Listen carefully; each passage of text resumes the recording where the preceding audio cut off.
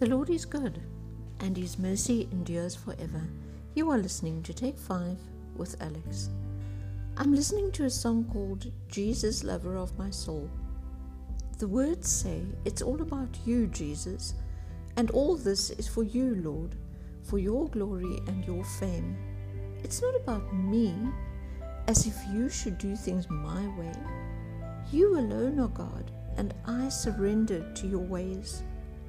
I've discovered that the best way to live is to say, let your will be done.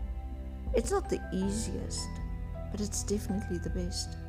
When I don't know how to handle a situation, I really do my best to give it to God and ask Him to guide me and give me a strategy. And He does, and it works. Sometimes I only realize afterwards that what I did was what God had led me to do.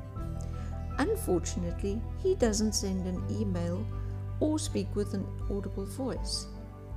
The solutions He has to problems are normally nothing at all like I would think of.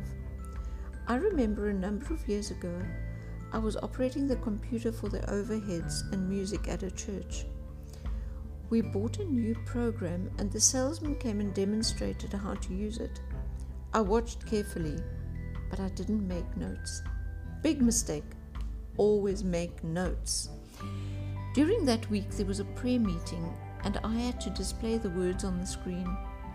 I went to set up a day before time just to make sure everything was working properly. To my disgrace, I didn't have a clue what to do. Needless to say, I prayed hard. That night I dreamed exactly what to do, in full color, with the right terms and everything clearly presented. When I went to church, it was child's play. I knew exactly what to do. I believe that dream was from God. I had known that immediately. But He doesn't always do things that directly. I've been battling for something big for a while now. I had prayed and prayed and prayed some more. I wasn't getting any answers. Then on Saturday morning, I opened up my Bible and my eyes fell on 2 verses which I had underlined a long time ago. I read them and immediately they sat right in my spirit. It was like the seed that fell on fertile soil. I didn't realize that it was actually the solution for my situation until I had thought over it for a few days.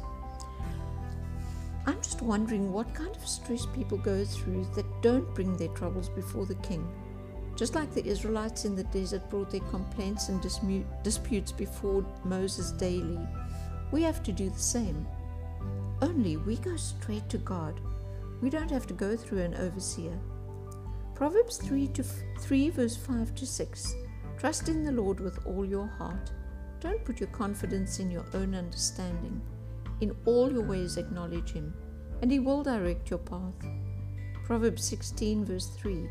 Commit your works to the Lord, and your plans will be established. Psalm 37 verse 4. Delight yourself in the Lord, and He will give you the desires of your heart. 1 Peter 5 verse 7. Cast all your anxiety on Him, because He cares for you. Psalm 46 verse 10. Cease striving and know that I am God. While I will be exalted among the nations, I will be exalted in the earth. This last verse says exactly what we must not do. We must not strive. The dictionary gives the meaning of strive as follows. 1. To devote serious effort or energy. And 2. To struggle in opposition. Too often we are struggling in opposition to God's plans when we are adamant that our own ideas are the best and that we know better. When Job questions God's actions, God answers him, and one of the things He says is in Job 38 verse 12 to 13, Have you commanded the morning since your days began, and caused the dawn to know its place, that it might take hold of the skirts of the earth, and the wicked be shaken out of it? If we can claim to have done that, and all the other actions of Job chapters 38 to 41, then maybe we don't have to acknowledge God and we can follow our own plans. But I'm guessing there isn't anyone who can make that claim. We are all going to be better off if we just rely on God and not on ourselves.